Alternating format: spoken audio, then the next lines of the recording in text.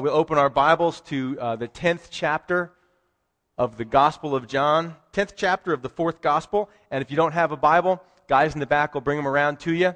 And while you're turning pages, again, 10th chapter, the Gospel of John. We've got communion waiting for us. We've got 20 minutes of Bible study and 30 minutes to just share and pray for one another and just enjoy and celebrate what God's done for us. You ready? Let's pray. Let's pray. Father, as we come again to your word, Lord, how can we not make the connection and pray, Lord, that we like sheep would hear your voice?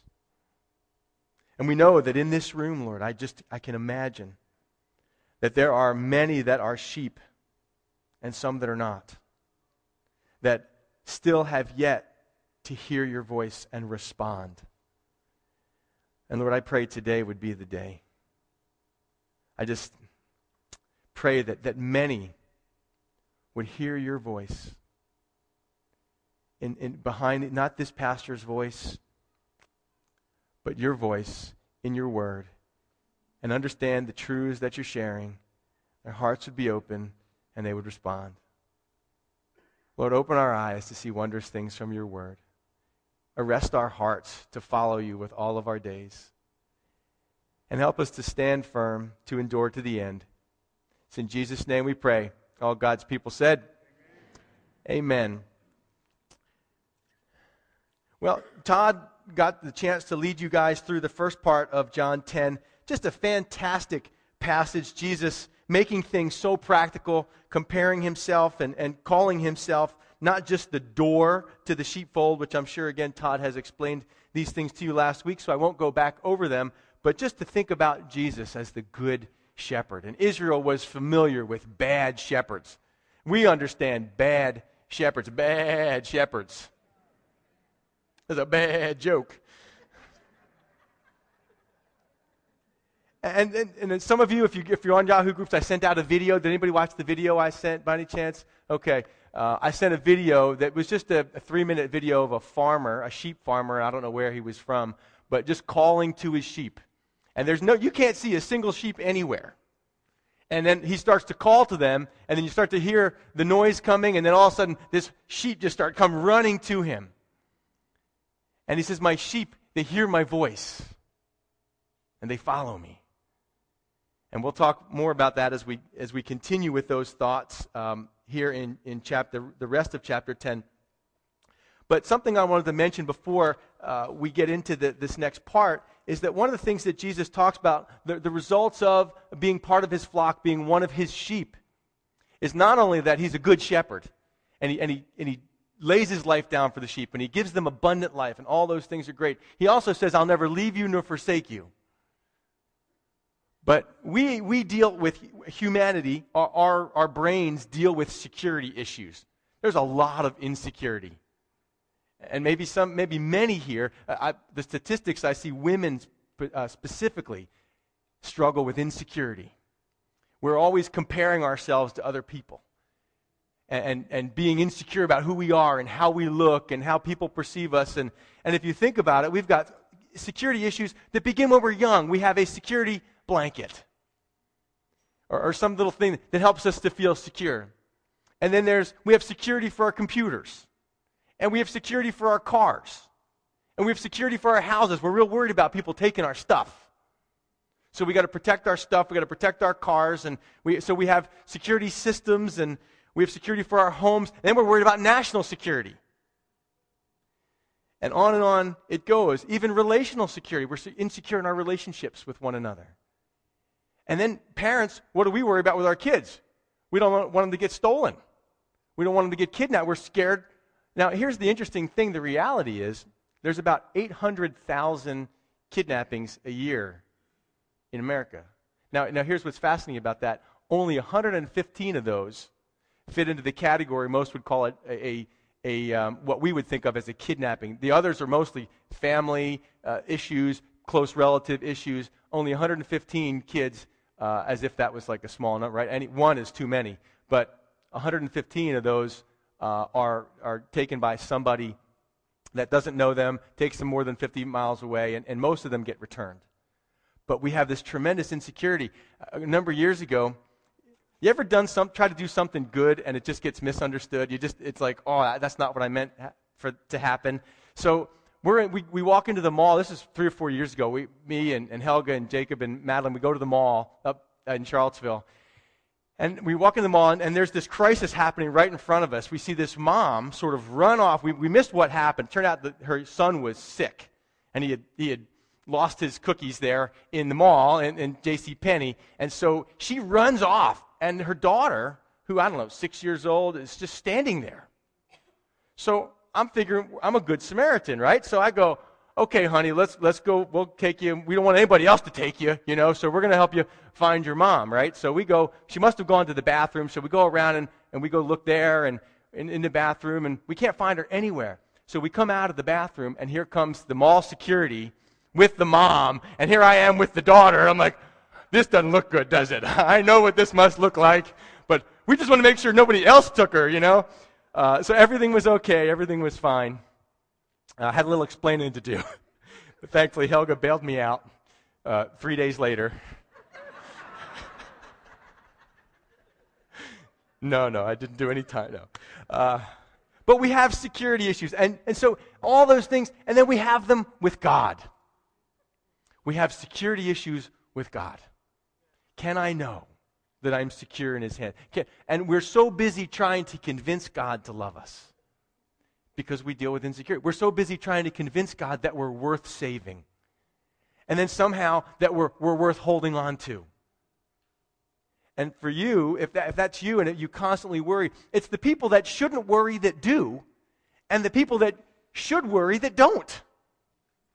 And this is the problem that Jesus is now addressing with these Pharisees and religious leaders. Verse 22 of John chapter 10 begins a new section. All of the previous chapter 8, 9 have taken place in the fall, October time frame. Now, verse 22 says, now it was the Feast of Dedication in Jerusalem, and it was winter. So we've got a period of between 2 and 3 months that has transpired between verse 21 and 22. So now it's wintertime. It's the Feast of Dedication in Jerusalem, and it's wintertime. The Feast of Dedication, those of you that know your Old Testament know that this wasn't one of the Mosaic feasts, wasn't one of the Levitical feasts, wasn't one of the Old Testament feasts that was prescribed by God. This one was added later on in the history of the Jews in about 164 BC, about 164 years before Christ comes on the scene. What's the situation? I'll give you the brief history without spending too long on it. This is Hanukkah. The Feast of Dedication is Hanukkah, also called the Festival of Lights. And Hanukkah just means literally dedication. And so it was a period when this Greek Syrian ruler sort of took over Judea, and he decided that he was going to really give the Jews a hard time and convert them away from Judaism, away from their traditional faith, to all of the Greek pantheon of gods. And he's going to do it by force. So he outlawed circumcision. He outlawed the Sabbath. He outlawed the reading of the Torah.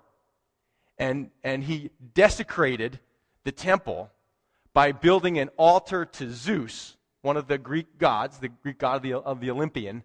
And then he sacrificed, of all things, a pig and opened up the temple for the sacrifice of this, what to them would have been a terribly unclean animal. So imagine you have a house and you decide to move away for a period of time. You're going to come back. So for a year, you rent your house.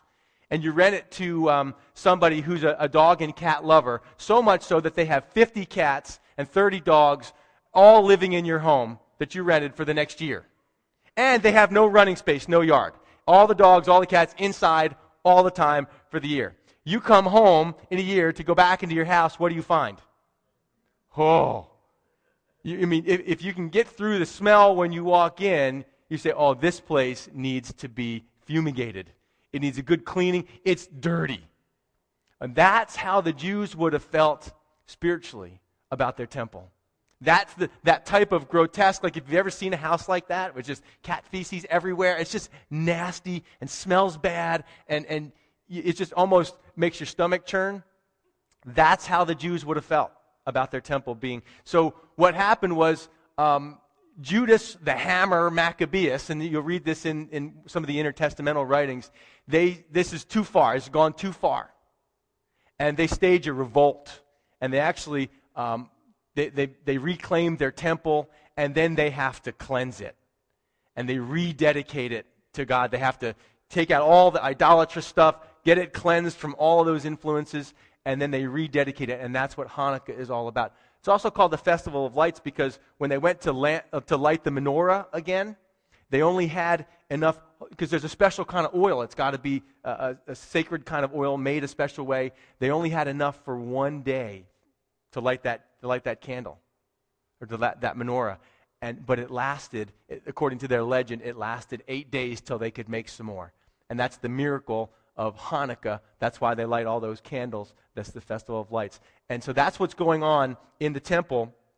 It's the Feast of Dedication. It's winter. And Jesus walked in the temple in Solomon's porch. Then the Jews surrounded him and said to him, "How long do you keep us in doubt? If you are the Christ, tell us plainly." Hey, Jesus, let's stop playing games here. I mean, quit beating around the bush. If you're the Christ, just tell us. I mean, and see, they're really blaming him. Quit being, so obscure about this thing. Just tell us plainly, as if he hadn't already. And of course, that's what he says. Jesus answered them, verse 25, "I told you, and you do not believe." He had already told them. He said, "Before Abraham was, I am." But now if it was just a matter of words and, if he just came out, it's interesting that if he had told them, "Yes, I'm the Messiah," if he had just come out, which he sort of did, but then they would have said, "Well, prove it." So he just decided to skip it and just went right to the proof part. He says, "I have told you, and you don't believe, and then the works that I do in my Father's name, they bear witness of me." You see, that's the irrefutable proof. That's what holds up in the court of decision-making. That's what converted Lee Strobel. If you know the Case for Christ, this atheist court journalist who decided his wife was a Christian and his daughter was a Christian, and decided that he would finally disprove all that they believed. And so he set about to disprove it, and he got saved. Because the mind, the person, the heart that's really open to finding the truth, it's plain to see. It's so easy. Everything that Jesus did, if it walks like a duck and it quacks like a duck, what is it, folks? It's a duck. Or a lamb. And Jesus, he says, look, the works that he did, he says, I only do what the Father does. And I only say what the Father says. And I heal lepers. And I open blind eyes, and all these things were already prescribed throughout they already pointed, everything pointed to Jesus for those that want. But they say again, "Hey, tell us plainly." Can you believe the nerve of these guys? I told you, and you don't believe. And even the works they bear witness of. There's nothing that should keep them from believing outside of themselves. Do you see that? There is nothing that there's no ambiguity, there's no obscurity. It's been so obvious, it's been so plain that a blind guy in chapter 9 gets it. Where is this Son of God that I might believe in him? Jesus said, "You're speaking to him, and he's standing right in front of you." And he worshiped him. He saw it. The woman at the well saw it. These guys are the experts, and they're missing it. He says, here's why they're missing it. "But you do not believe because you are not of my sheep, as I said to you." You don't believe me because you're not one of my sheep.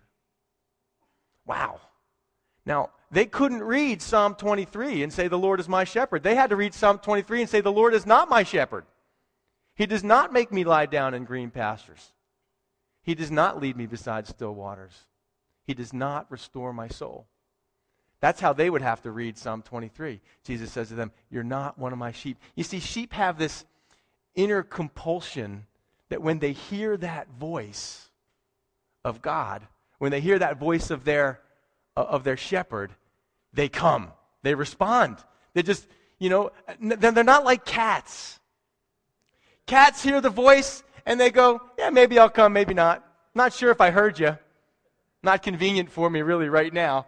But when it's inconvenient for you, that's when it'll be convenient for me." Sheep are different than cats. Sheep have, so he says, you're not of my sheep. That would have been, they considered themselves to be shepherds. And Jesus says, you're not even a sheep. And why? Because they don't believe. They can't hear his voice. Listen, you're never going to, this is what it's about. Do you hear the voice of God? When you're listening, when you're reading the Bible, do you hear the voice of God? I heard the voice of God in a parking lot. You see, at some point, you hear the voice of God, and it beckons you to come. And I'm telling you what, there's weeks I sit here at the end of service. I say, if anybody wants to get saved today, if anybody wants to give their life to Christ, I just want you to come down. And I know that there are people here that are hearing the voice of God. I know it. I can't tell you why. It's just a palpable inner sensation or feeling. Not that I live my life off of feelings, but you just know that there's someone here that needs to get saved. And they're hearing the voice of God, and they're resisting. Just like the Apostle Paul resisted for some time. You might as well come today because you can only resist for so long. God will wear you down if you're one of his sheep. If he's calling you. If he's calling you. These guys couldn't hear his voice, not his sheep. Now listen to what he says about the benefits of being a sheep. My sheep hear my voice. That's how you know when that shepherd stands on the hillside, there might be 6 other shepherds with flocks all over the place on that hillside. But when that shepherd calls out to his sheep, it's his sheep that come running. And they won't listen to anybody else. They don't, that other shepherd calls, they don't go. These people have been waiting to hear the voice of the shepherd. No one has spoken with the authority that Jesus has spoken. No one has said the things that he said. And the people that are open, they're going, finally. This is what Jesus, he came to be the good shepherd. He came to call out to his sheep. And out of the multitude of people, these come that are his sheep. That's why we're here. Out of the multitude of people on the earth, those that have heard his voice and responded are his sheep. When he says come, they come. He says, my sheep, that's how you can always tell. You can tell a sheep because he hears the voice of God. And it's continuing to start. I heard the voice of God calling to me, Steve, come to me. Okay, God, I'm coming. And now I still hear the voice of God when I read his word. The voice of God convicting, the voice of the shepherd comforting, the voice of the, and so it's not just about, these guys heard the word of God, but they never heard the voice of God. It was just something to study. It was academics. It was just words on a page. My sheep hear my voice, and I know them intimately and personally. When we talk about a personal relationship with God, you believe. You hear his voice when you respond to it, when you hear him calling to your heart. You become a sheep, and he knows you. It's personal. And I know them. I know my sheep. And they follow me continually. They continue to follow me. That's how you know sheep. They're behind the shepherd. That's how you know which sheep belong to which shepherd. They're following him. Just sitting in church doesn't make you a sheep. And there's a lot of people that sit in church and they've read the Bible and they've never heard the voice. They've never responded to the voice of God. You've responded maybe to the voice of a denomination. You responded to the voice of a relative that said, you need to be in church. And that's fine. I'm glad you're here. But you'll be like these religious people who still say, well, if I could only have one more proof, if there'd only be one, if God would only do this for me. When you hear his voice, you don't care about proofs. It doesn't matter about, well, if he would only do, because anytime, anything, any sign, any miracle God would do, you'd find a way to write it off. He just opened the eyes of a guy who was born blind. No one ever did that, and still they say, Jesus, show us plainly. We're still not sure. It could, but when you hear the voice of God, you don't need anything else. And it's just, I've shared this, I just knew this book was for me. God started speaking to me out of this book. Like, it's just something in my heart that I knew when I read this, God was speaking to me. My sheep hear my voice, I know them, and they follow me, and I give them eternal life, and they shall never perish. never is a double negative. And your mom taught you never to speak with double negatives. We ain't not. No, that's double negative. But here, in Greek, it's okay. It strengthens it. In other words, it's impossible for them to perish. They'll never. And this is where we get back to the issue of security. Where does do you earn eternal life? And here's the great comfort for us as Christians. If I didn't earn my salvation for myself, then I can't lose it for myself. If I didn't have to earn it by my works, then I can't lose it by not doing my works. Right? It's not about me. Now, does faith, the works follow faith? Absolutely, you know that. But that's just icing on the cake. I get to enjoy, look, my eternal life, my life here, and eternal life begins the day you believe. My life now is in the hands of a shepherd. And I see so many people that are scurrying and worrying and hurrying about their lives, trying to fix everything on their own, and it is so nice to have a shepherd. And then you can read Psalm 23, and you know that the Lord is my shepherd. And it's what he does for me. And all that I do. Look, secure people are happy people. Secure people are people at rest. Now, the Pharisees thought they were secure, so I want to be heard on this. We're talking about Jesus' sheep. They're the ones, you heard his voice, you responded, you came to him, you follow him. That person, secure. Not about doing enough. It's not about being enough. It's not about more work and more of this and all that. It's about a shepherd who's got really strong hands and who's going to fight for me. And that's what he's going to say in just a minute. But if you don't follow, and if you don't hear, and if you don't listen, if you don't respond, then the question is, are you really a sheep? And then you should worry. Then you should be concerned about your eternity. Because it's a gift. Your eternal life is a gift from the shepherd. The sheep come for food. They hear the voice, man, it's food, chow time. I heard one pastor say it's like Meals on Wheels. They come a-running. We come, and a byproduct of that is we get eternal life by being a sheep. I give them eternal life. They shall never, ever, ever perish.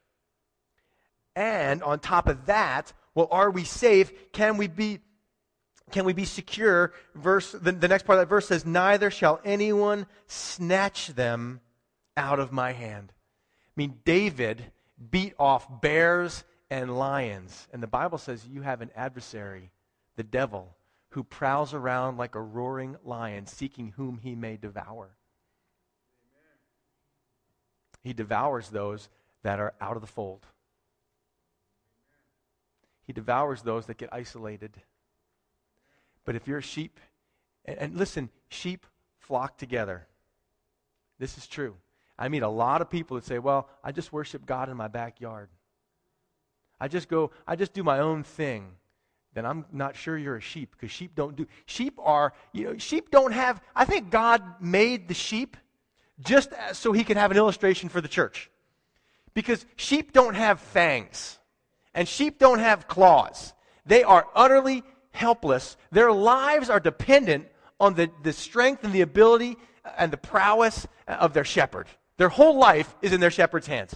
If they have a lame shepherd or who falls asleep on the job or doesn't care about the sheep, then their lives are in danger.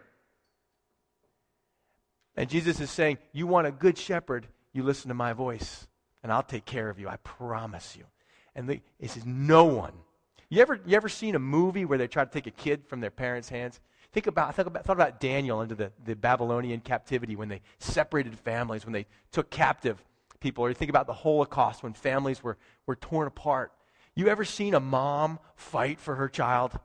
You tell me that mom just doesn't, all of a sudden the nails are out, the fangs are in, and that is my child. Some of you school teachers know what I'm talking about. Parents will fight for their kids. Now imagine Jesus fighting for his sheep.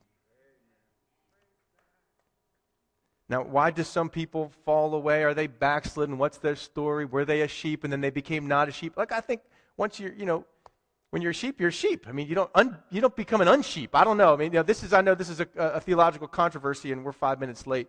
But here's what I know. John said there were some that were among us. This is 1 John chapter 2. And then they went out from us. And they went out from us because they were never really of us. And I think what you find is people, you can fake it for a time. The pig can get washed up and cleaned up and put on his nice go to church on Sunday clothes, but he's still a pig. The real challenge is when you're transformed, your whole life changes. You go from a pig to a sheep. And now sometimes a sheep will get and wallow in the mud a little bit, but he doesn't belong there, and he knows it. It's not natural. And so eventually that sheep comes home. But the pig is right where he needs to be, because it's his nature.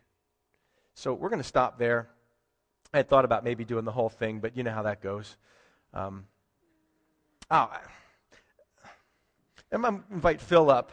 And actually, I lied again. I got to stop this bad habit. I do want to do the last 29 and 30, but I'm still going to invite Phil and the praise team to come up. We're just going to take some time and pray for each other and talk these things over in the context of getting ready to break bread. Jesus said, I lay my life down for my sheep. And that's what we celebrate today. His body, his blood sacrificed to be our protector so that Satan couldn't snatch you, so that no false doctrine can snatch you away, so that you can be secure. But look, if you still got your Bible there, verse 29 says, my Father who has given them to me is greater than all. I mean, if God is for us, who can be against us? So you've got Jesus' hands protecting you, and then you've got on top of the Father's hands protecting you. And who is stronger than God? Someone who's stronger has to pry or be able to beat the shepherd to get to the sheep. Is anybody stronger than God? So can anyone get to you through God? No. No. The answer is no. Your eternal life, your abundant life is all protected by Him. No one can snatch them out of my hand. My Father who's given them to me is greater than all, and no one is able to snatch them out of my Father's hand. Why? I and my Father are one. When it comes to our heart, they're different, they're different entities, so to speak. Jesus is Jesus, God is God. But they share one essence, one heart, one activity, one mind, everything in every way possible. They're one, but they're in separate forms. God is God, Jesus is Jesus, both eternal, all those things. And they too, as one, team up for the protection of the sheep. So as we get ready to share communion together, I want to pray, and then we're going to sing a little bit, and we're going to have some opportunities for prayer, and then we'll break bread together as we come closer to the end of our time together. So let's pray. Father, Lord, first, just with all those that are your flock, we say amen. Thank you, Lord, for being a good shepherd. You have fulfilled your word to us as we've followed you. You've led us through the valley of the shadow of death. And because you're with us, Lord, we fear no evil. You've restored our souls. You've cleaned up our lives. You've fed us. You've watered us. You've cared for us, Lord. We are just dependent sheep, Lord. No ability to hunt or anything like that for ourselves. And we've put our lives in your hands, Lord. As scary and as vulnerable as that sounds, and as it is, we've given you our very lives, Lord. Because who else could we trust? Where else would we turn? You alone have the words of eternal life. Father, I pray this morning your voice would be clear as we share communion. In Jesus' name, amen.